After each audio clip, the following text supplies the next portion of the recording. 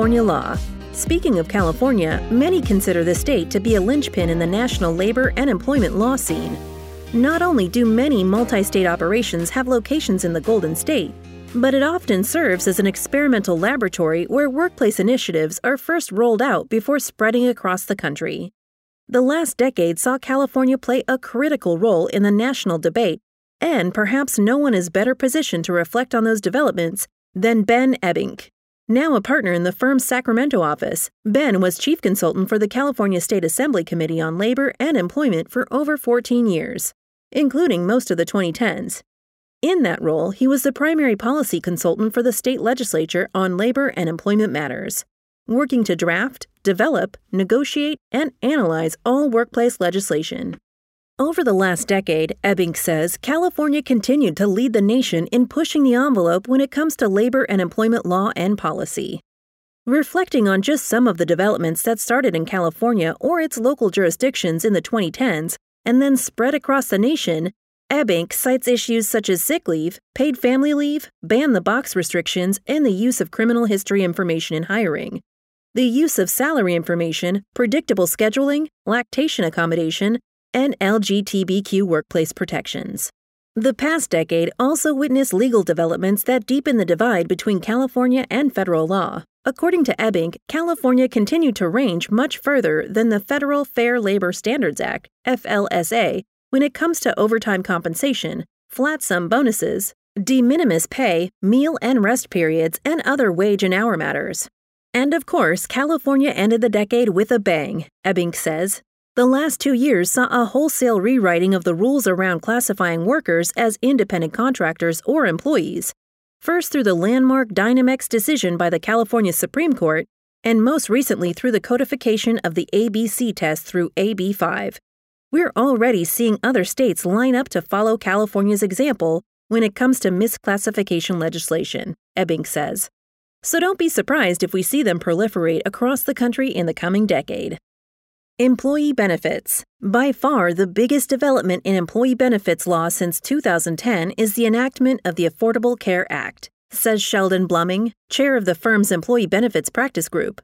Beyond all the compliance obligations it created, we also had to monitor all of the related litigation, federal and state regulatory activity, and federal and state legislative activity that followed its passage. Bluming notes that many people predicted that the ACA would not survive the decade, and it certainly has been scaled back in some significant ways. However, all the key aspects of the ACA that impact employers, including the employer pay mandate, the various taxes, fees, and reporting requirements that impact employers, and the significant changes to the group health insurance market, have survived the decade and appear poised to continue indefinitely. Even the individual pay mandate, which was essentially eliminated by the Federal Tax Reform Act, is making a comeback at the state level in various places throughout the country, he says. Another significant development in employee benefits law this past decade was the legalization of same-sex marriage. Prior to the 2010s, employers were faced with a patchwork of different legal requirements related to making employee benefits available to employees' same-sex partners, as different states address the issues in varying manners, recalls Bluming. But when same-sex marriage was finally legalized at both the federal and state levels in 2015, both employers and employees were able to find some certainty and consistency in the scope of spousal employee benefits. Besides those two significant developments, there are a few other themes in the employee benefits legal developments over the past decade. While the long-time transition of retirement benefits to an account-based/defined contribution model has continued over the past few decades, we saw an acceleration of this transition with respect to health and welfare benefits in the 2010s, says Bluming. More and more employers switched to high-deductible health plans and health savings accounts, HSAs, to combat skyrocketing healthcare costs. In addition, employers are continuing to push the envelope with wellness programs, in many cases as a way to help combat skyrocketing healthcare costs. In response, federal and state regulators as well as courts are having to balance sometimes dueling policy and legal issues. They are trying to walk the tightrope of allowing employers to incentive wellness activities and healthy lifestyles, while at the same time protecting the privacy and free choice of individuals, says Bluming. Last but not least, the end of the decade has seen a significant uptick in new state laws attempting to regulate employee benefits. With ERISA preemption, historically, most employee benefits law was found at the federal, as opposed to state level. However, as the states continue to push state-run retirement plans and health insurance market reforms to fill in gaps left by the ACA, says Bluming, we expect the next decade will feature increased tensions between federal and state regulation of employee benefits, which will be sure to keep employers on their toes. Supreme Court. We'll end our retrospective at the highest court in the land. The U.S. Supreme Court has been remarkably stable for the past decade. 7 of the 9 justices have been on the bench since at least 2010, and that has led to a predictable series of wins for employers for the past 10 years. The 3 areas that have seen consistent employer victories at the Supreme Court in the 2010s are arbitration, wage and hour, and labor law, says Rich Meneghello, who heads the firm's Supreme Court Alert Service and ensures publication of same-day summary of all workplace law decisions. The court has issued no fewer than 8 significant decisions since 2010 that have preserved employers' power to enforce valid arbitration agreements. The decade got off with a bang in 2011's AT&T Mobility versus Conception case, which struck down a California law conflicting with Federal Arbitration Act, says Meneghello. It ended in spectacular fashion with 2018's Epic Systems trilogy, ruling that class action waivers and employment arbitration agreements are enforceable under the FAA. In between, there were a string of other rulings upholding the popular alternative dispute resolution procedure, which have led most employers to establish some form of arbitration with their workforces.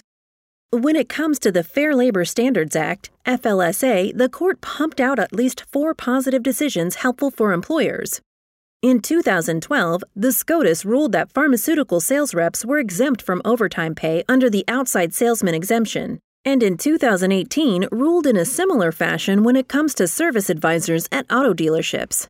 In 2014, it said that the time employers spend donning and doffing certain protective gear is not compensable, and neither was the time spent waiting for and participating in mandatory security screenings at the end of shifts. And while there were a series of victories in the labor law arena all through the decade, they were all leading up to the big one, says Meneghello. In a 5-4 decision on the final day of the 2017-2018 term, the court ruled in Janus v. AFSCME that the First Amendment prohibits public sector entities from collecting fees from non-union members. The decision was not only a significant blow to public sector labor organizations across the country which rely on these fair share fee arrangements as a significant source of revenue, but will continue to have an impact far beyond public employers and well into the next decade, says Meneghello.